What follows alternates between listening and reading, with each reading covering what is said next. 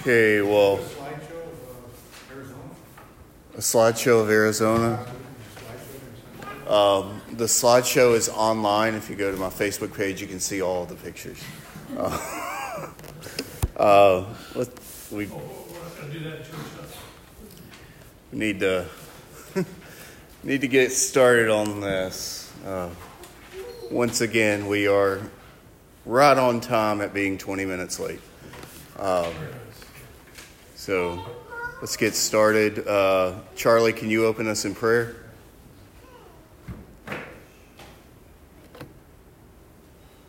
Father, please protect everybody traveling today. On the roads. Give them patience. Let everybody know that they'll get to where they need to go. Just put it in their hearts to slow down and be mindful of the road. Please have mercy on us today as we travel too. Help us through this day. Please open up our hearts and minds to receive your wisdom and your will during this study. Thank you for giving us this building and providing us Pastor Smith to lead us. Thank you for this day. In Jesus Christ, amen. Amen. So last week we began lesson 2 looking at the nature of God and his attributes, and we went through that list of different questions looking at true or false. Is this statement accurate pertaining to God as he's revealed in Scripture? Is it inaccurate? Some of us learned some new things last week, some heretical teachings that we weren't aware of. But overall, we simply looked at an introduction of who God is, answering those questions. And so we continued that, looking a little bit more specifically at the Word and what Scripture has to say about the nature of God. And so we're on page 12 of your workbooks. At the top of the page, the nature or essence of God. And so the first thing we're looking at is that God is a pure spirit. And if I can get someone to read John 4:24.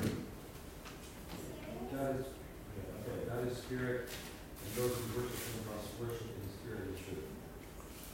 So how does Jesus describe the nature of God here?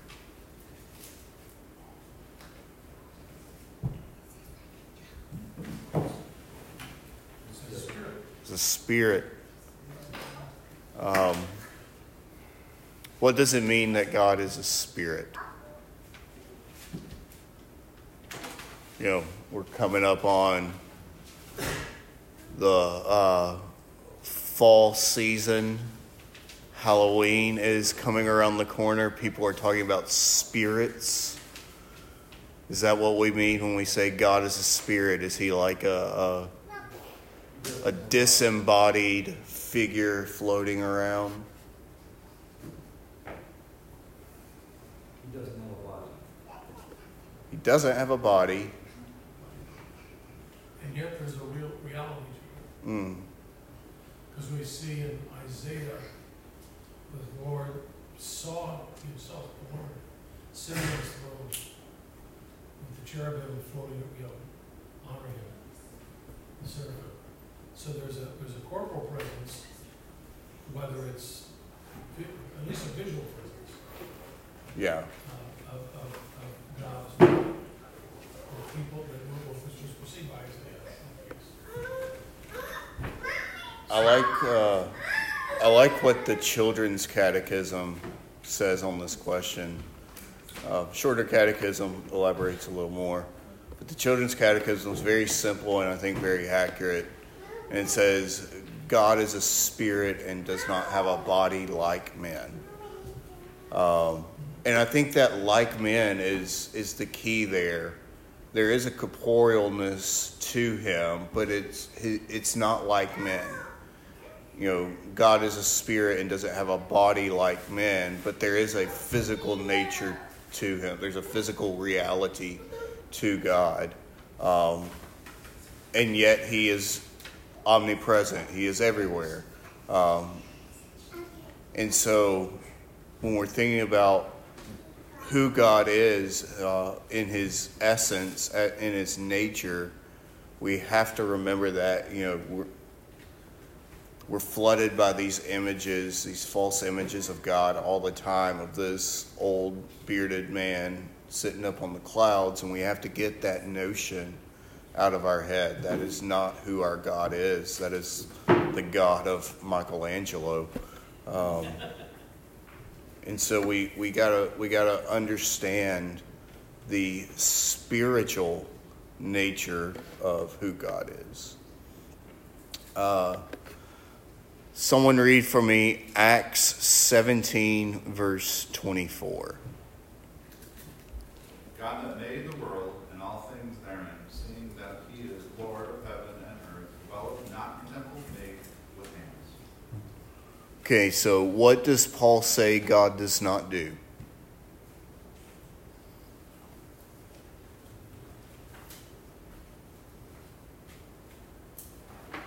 Dwell in temples that aren't made by man. Yeah, God does not dwell in temples made by hands.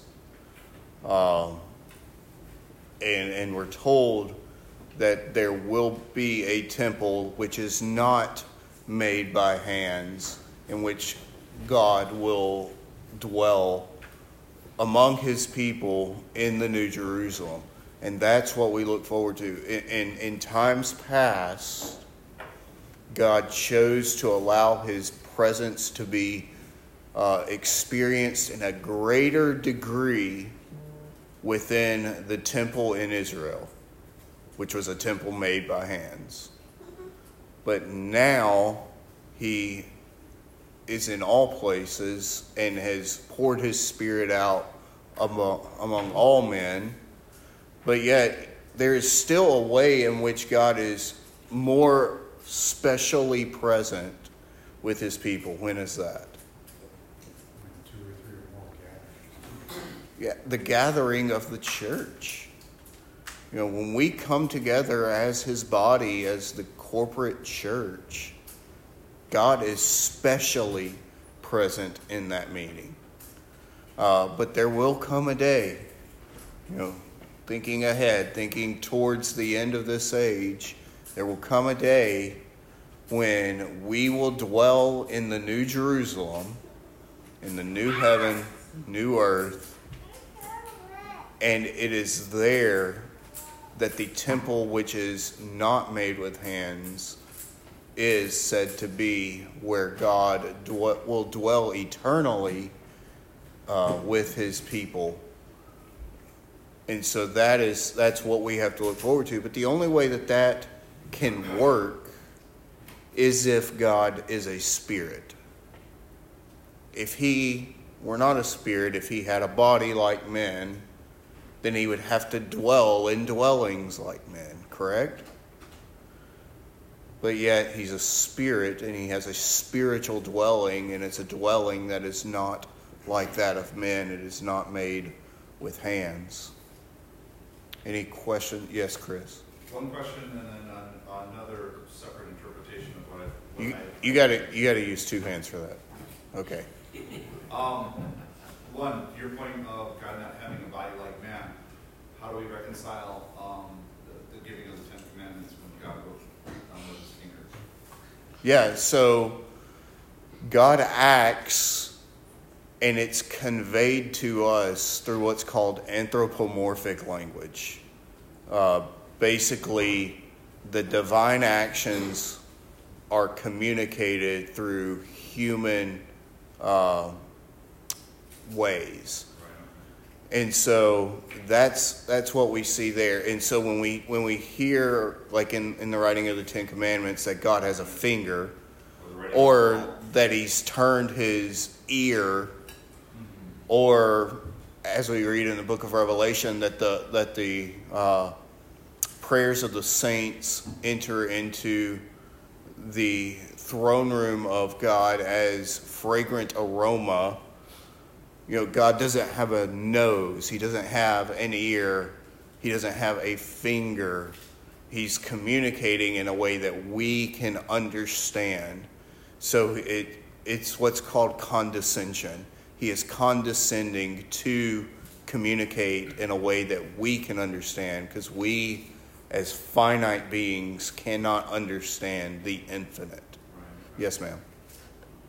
Can you then clarify when God put Moses in the cliff and Moses was only allowed to see his back? Mm-hmm. How would that? Yeah, there is a reality to his being too, in a way that we really can't understand. Okay.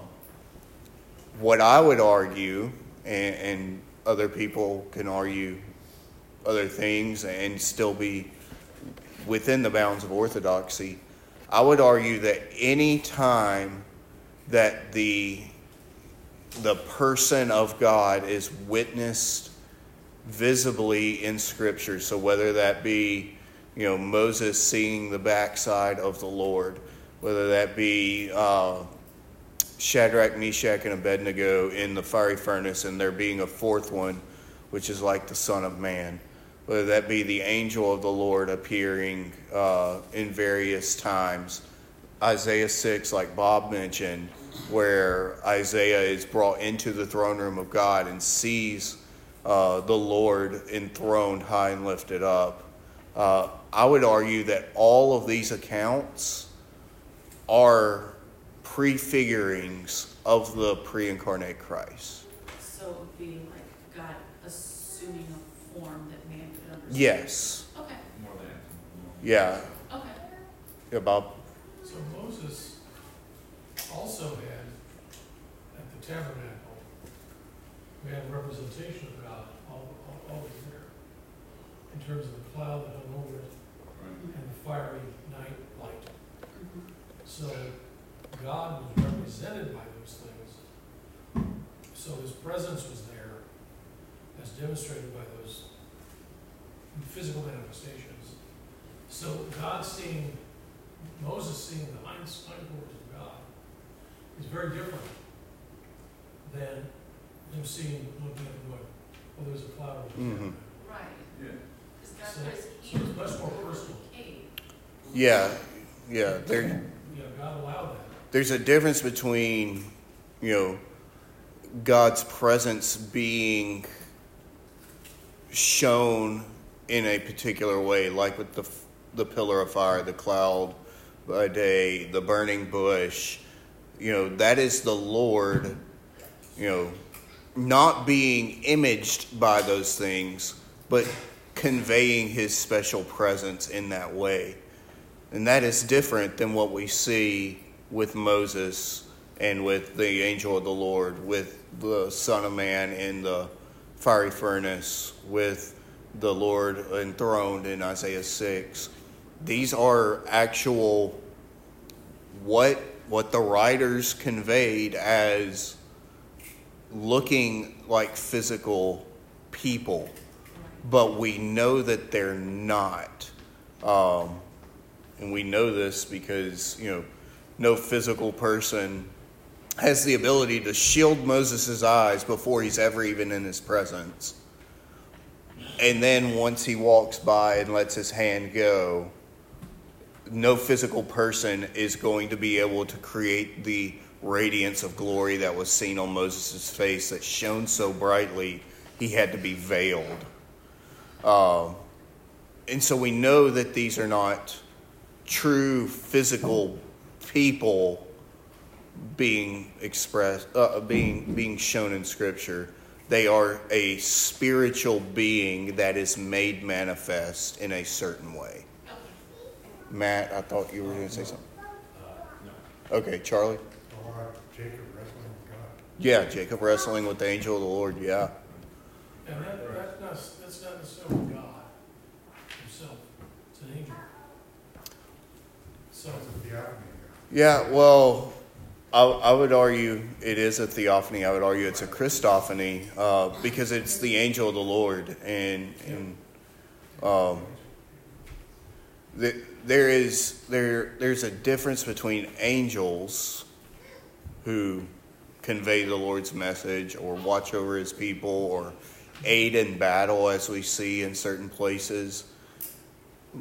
But when we see the angel of the Lord, the way that he is reverenced, worshipped, he takes upon himself the divine name and speaks with divine authority, then it's safe to conclude that the angel of the Lord is a pre-incarnate manifestation of Christ.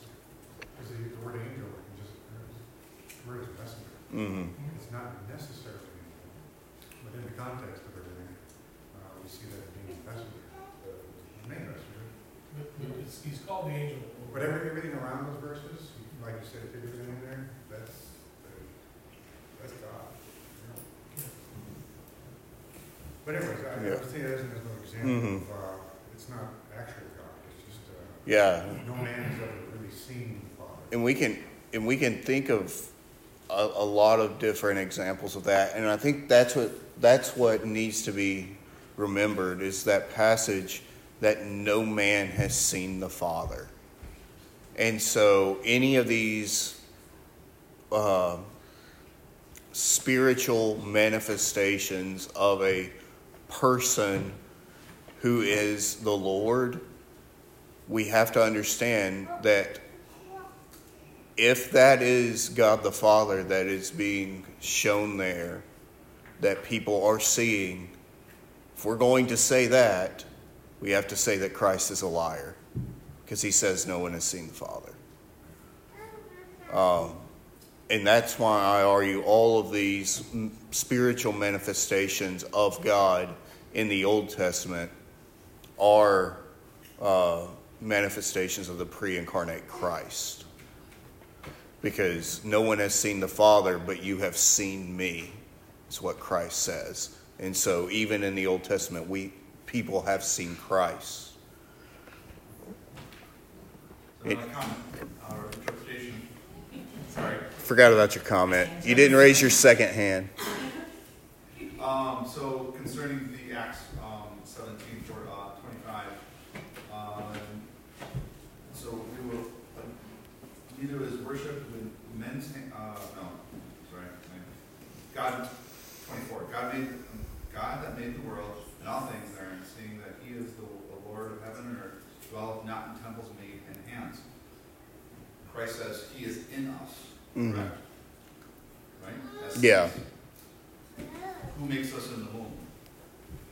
It's God does. Yeah. Not with hands. So to me, that says that I am the temple that God's going to be in. Yeah. We are the temple in which the Spirit resides in that special way that He did in the Holy of Holies in the Old Testament. And then there is an additional special presence of the Lord in the gathering together of the saints for worship.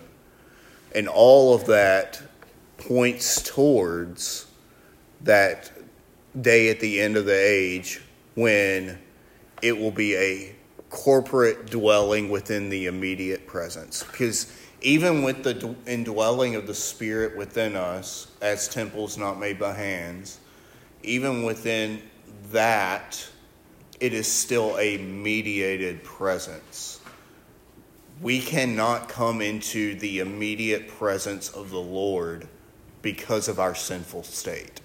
And so even with the indwelling of the Spirit and His presence among us now, it is still a mediated presence, and we enter into the presence of the Lord through the mediation of Christ's blood on our behalf. But the day will come when we will approach in an immediate way, because all of our impurities will have been wiped away.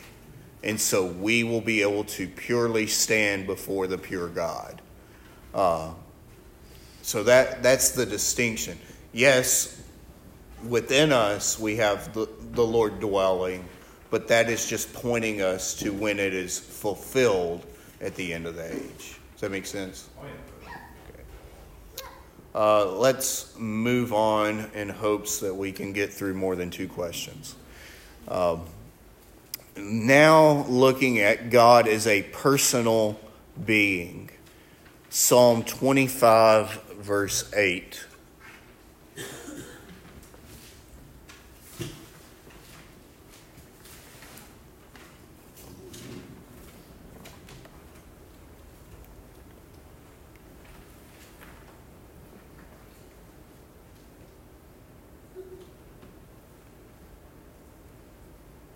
Anybody? Psalm 25, verse 8.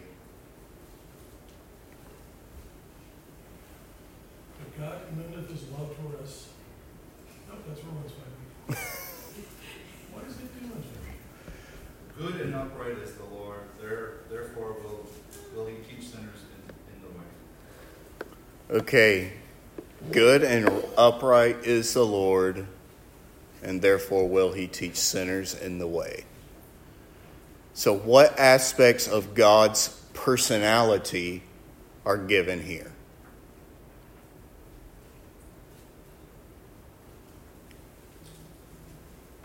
Goodness and uprightness, you can think of his righteousness, his holiness. Mm-hmm. Yeah, goodness, uprightness, which point us towards his righteousness, his holiness.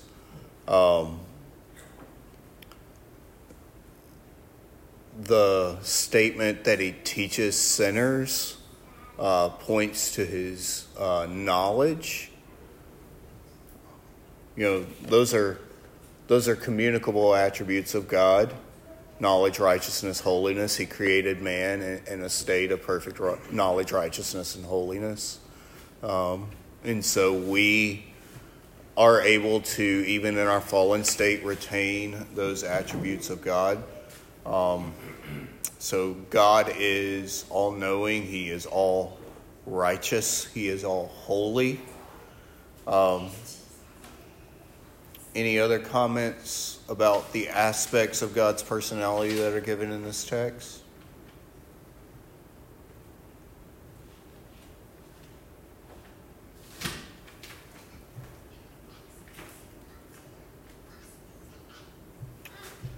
All right. Looking at John 3:16. Hopefully someone can just say it.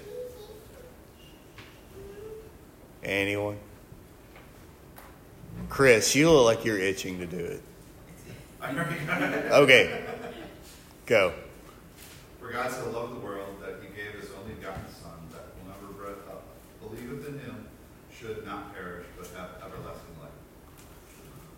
What is the personal trait of God that's stated here?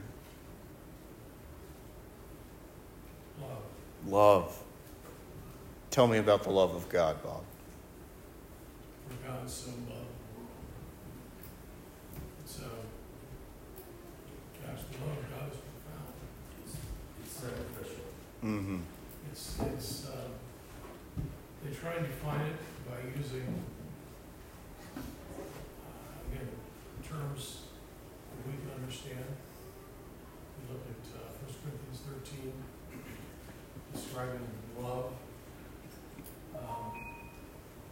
And then you start to realize that that's God's helping us to understand his character in that love chapter. There's an awful lot. I think if we could just bring a little bit of it, it would transform our lives. The love of God. But it's something that's hard to get our hearts and minds about. And we talk about it a lot. But to really make it part of what we think and what we are. For God so loved.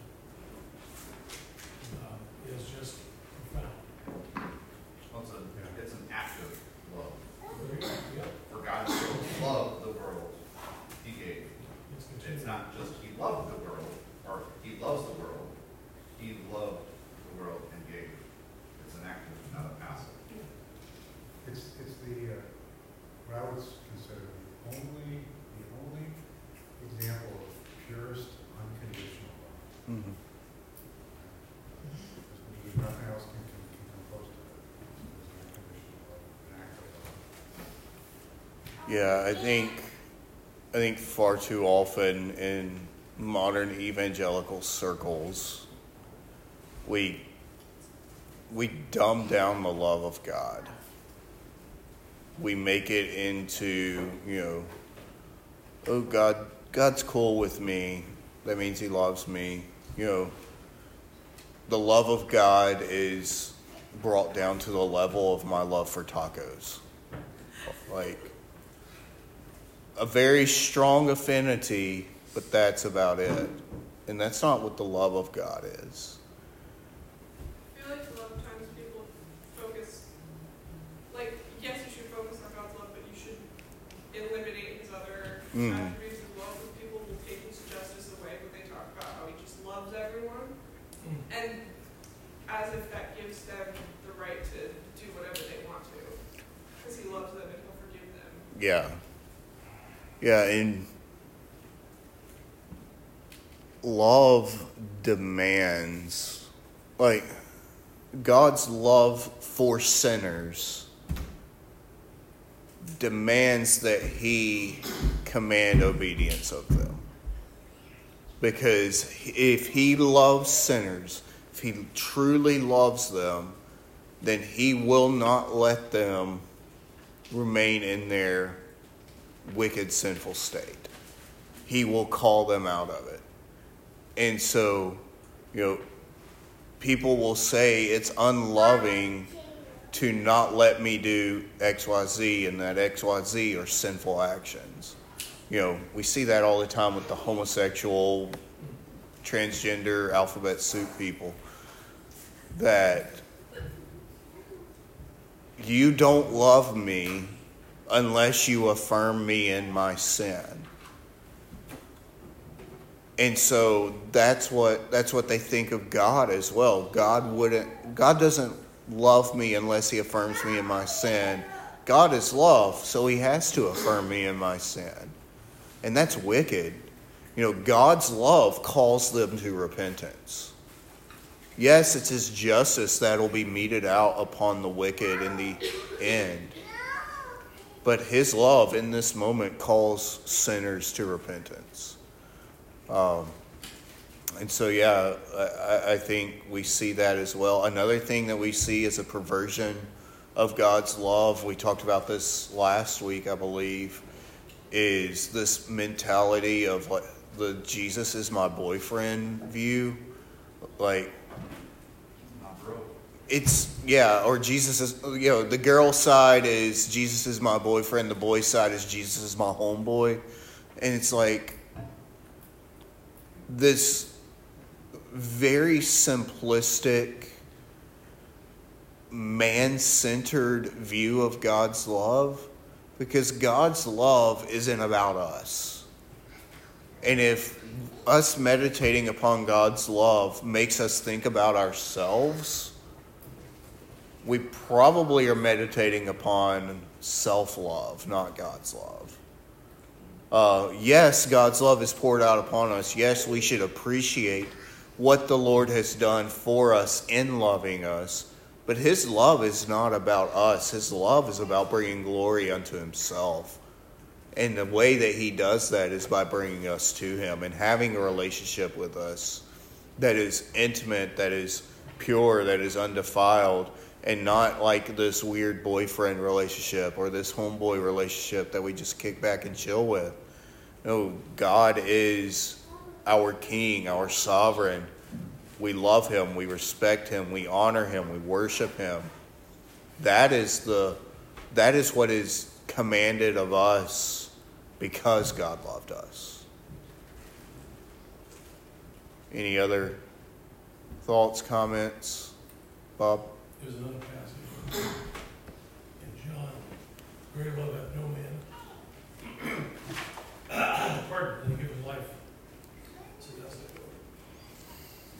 Greater love hath greater love hath no man than he can give his life for that of the others. Mm-hmm. Something like that. So the demonstration of God's love through Christ, his death on the cross, is also very profound. Mm-hmm.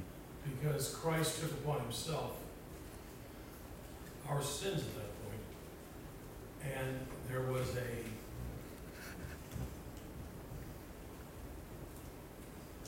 break in that relationship between the Father and the Son as Christ took upon himself sin. Briefly, whatever, but it was terrible for Christ. He was suffering beyond something we can comprehend. To break that, to take that sin, for him who was without sin, to take our sins. And God can't look upon sin.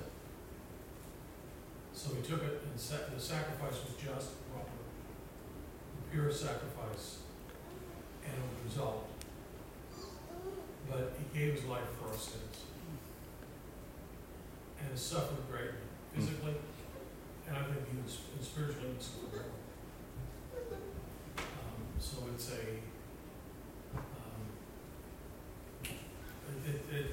it's just another demonstration of love. And you know, if I gave my life for you, then that is a demonstration of my care and concern.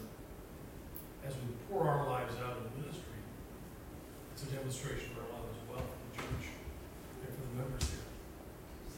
So that's sort of how we can apply ourselves. Mm-hmm. As we give ourselves to God's kingdom, and in a sense, pour our own lives out. Give of our time, talent, treasures to God's kingdom. Yeah. So, Yeah, Christ says they will know that you are my disciples by your love for one another. You know, we're called to love as we have been loved. And so understanding the self-sacrificial nature of God's love for us, understanding that God's love is not about us, but it is about bringing him glory, we can then turn around and love one another, love our neighbors in that way, you know, being willing to sacrifice great things for the sake of love, and doing all of this, showing love in all ways with the express aim not of making us look good or making them feel good, but to bring God glory. And that's how we demonstrate our love for one another, by loving in the way that we have been loved. Well, let's move on. And I don't know if we're going to finish this section or not. But let's move on to God is a triune being. That he is three persons, yet one God, united in the Godhead.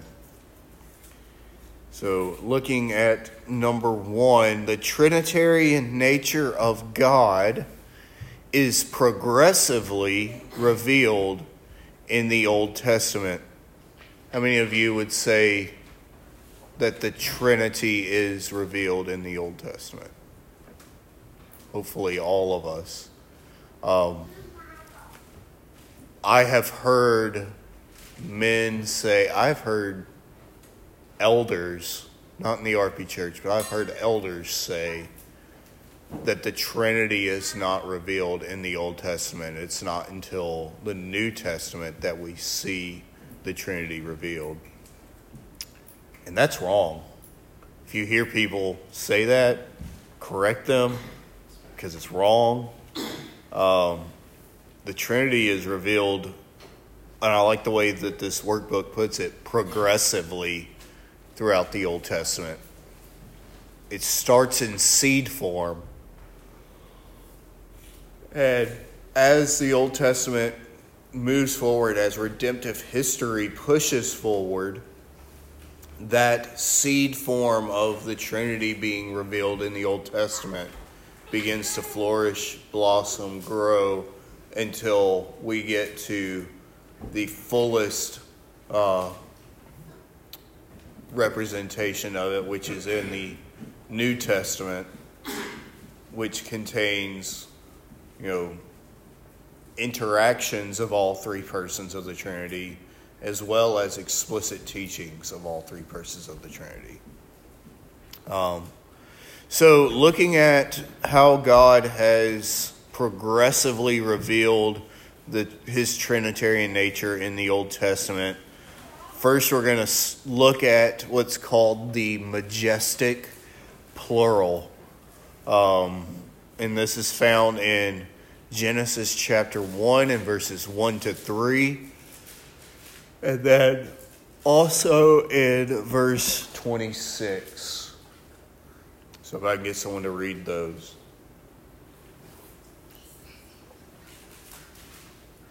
Genesis 1.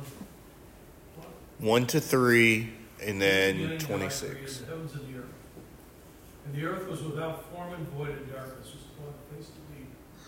And the Spirit of God was hovering over the face of the water. Then God said, "Let there be light." And there was light. And then verse 26. Then God said, "Let us make man in our image, according to our likeness. Let them have dominion over the fish of the sea, over the birds of the air, over the cattle, over all the earth, and over every creeping thing that creeps upon the earth." So, how does God refer to himself in these verses? Particularly in verse 26. As us.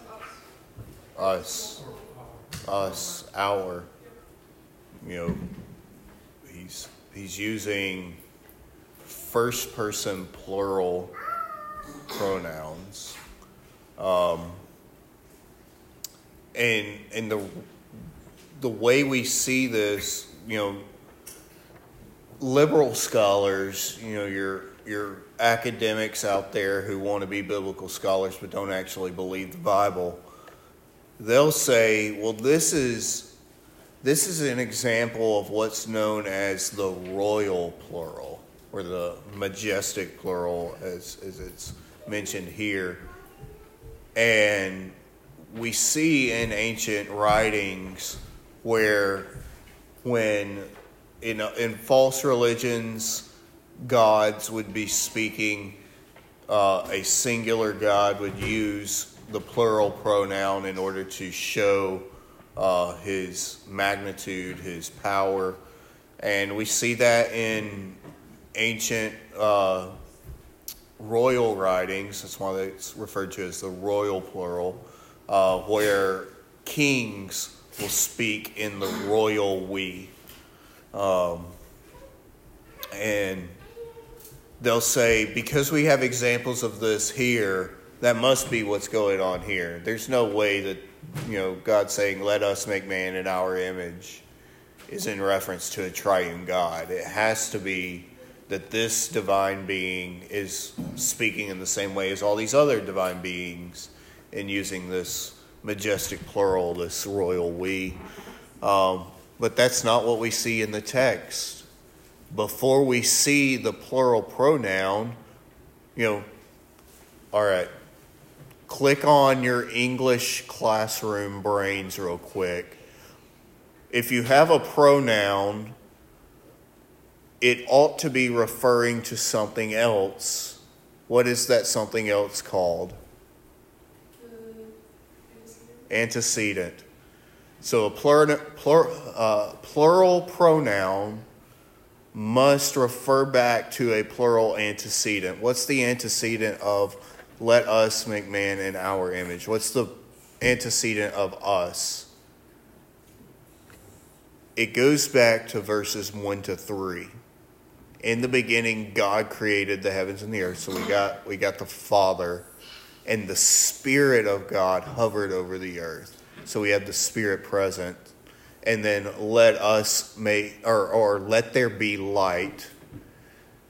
And so you have the word spoken, who is the word of God, which in in Colossians is said that it is by him, through him, and to him were all things created. Who is that word but Christ? And so in verses 1 to 3, and don't let the Jehovah's Witnesses or even evangelicals say that it is the light that is Christ in verse 3, because that is Arianism. That means that God is created, or that Christ is created, because light is created. No, it is the spoken word, which is eternal, that has the power to create, who is Christ. And so in the first 3 verses, we have the 3 persons laid out. The Father, in the beginning, God created the heavens and the earth. The Spirit hovering over the waters. And then the spoken word. And then God said, let there be light. And so we have all 3 persons referred to in verses 1 to 3. That is your plural antecedent for let us make man in our image. Does that make sense? Do you guys understand what I'm saying about light not being Christ? There are Trinitarian, evangelical, even some Reformed Christians who will say Christ is the light of the world. And we see that in Genesis 1 when God said, let there be light. That is Christ in the Old Testament. But that's Arianism. What you're saying is Christ is therefore a created being. Christ is an uncreated being. That is wrong. So the light is literal light. Yeah, the light is literal light. If God said, let us make, or if God said, let there be light, light is created. And if you're saying that light is Christ, you have just said that Christ is a created being. But we know that's not true. Christ is eternally begotten. He is the eternal Son of God. And so he possesses the divine attribute of eternality. He was never created. And so please just be careful in not just receiving something that sounds right. Because it does sound right. Christ is the light of the world. God said, let there be light. This is Christ at the beginning of the age. But I think the proof text, That's speaking euphoric, it's symbolic. right. That's an easy one. Yeah. Well, the proof text would be, John 1. Mm. In the beginning was the Word, and the Word was with God, and the Word was God. The same was in the beginning with God. All things were made by Him. Without Him was not anything made that was made. In Him was life, and life was the light of men. Yeah.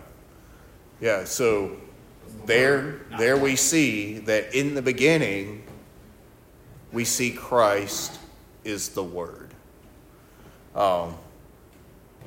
So just be mindful of how easy it is to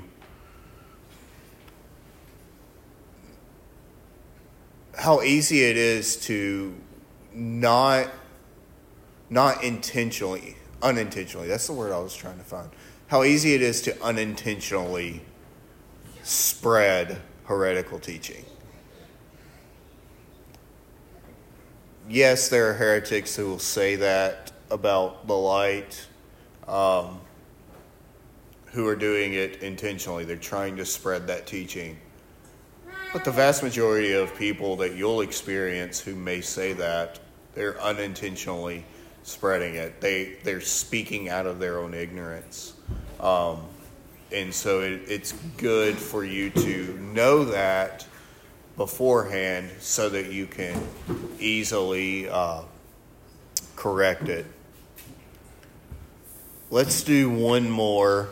Oh, we're getting to something that I already talked about. Let's do this B one real quick, and then we'll end for this morning.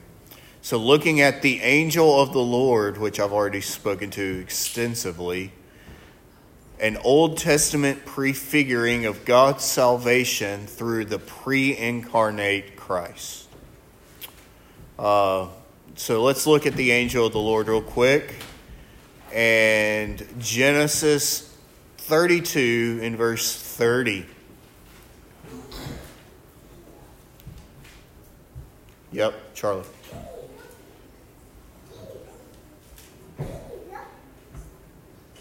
What can I read? Yeah. Just set it up. Yeah.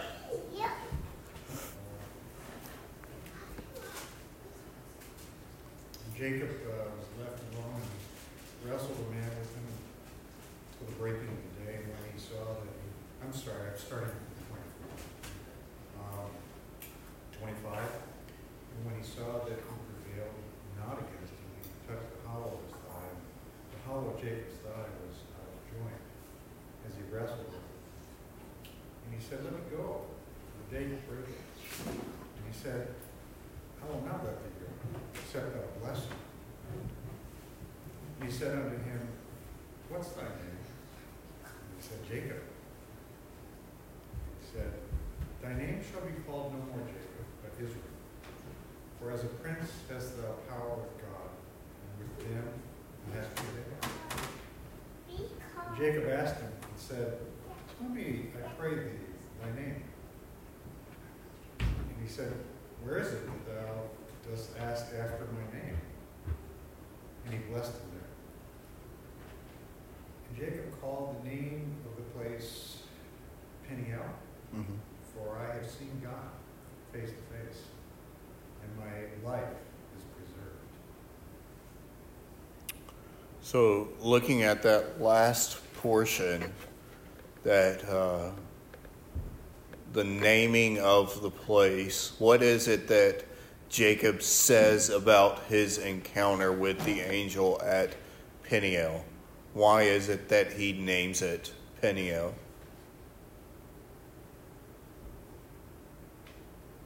Because he saw God face to face.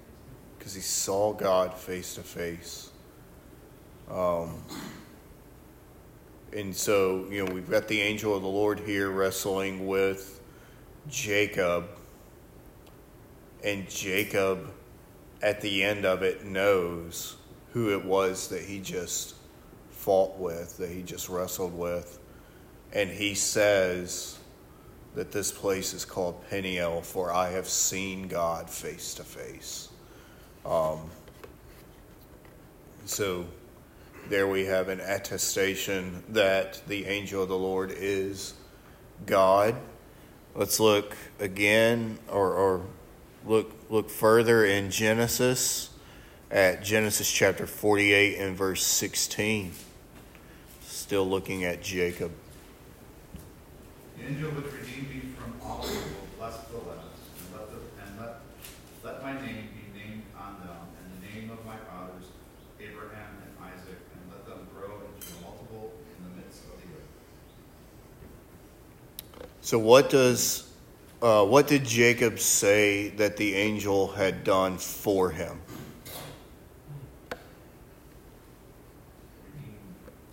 Redeemed from all evil. Who is it that is the Redeemer of men?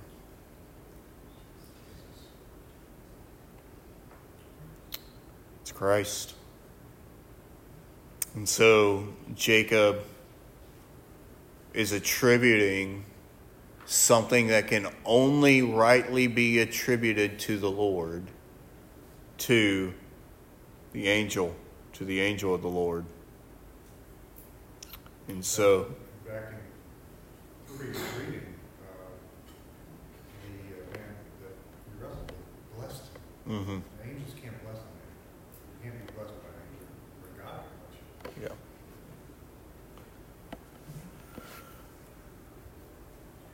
Any other comments about the angel of the Lord? I know we've talked about this pretty extensively already.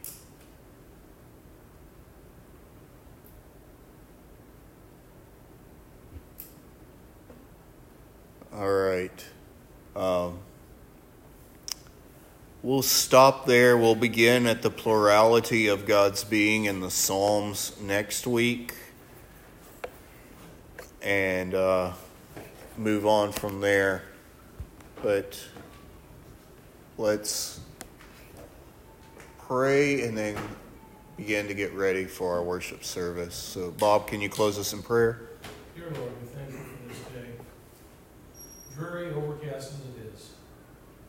Lord, we pray that you would watch over us and be with us now as we gather to worship. Thank you for the privilege we have of being in your house this day. We thank you in Christ's name.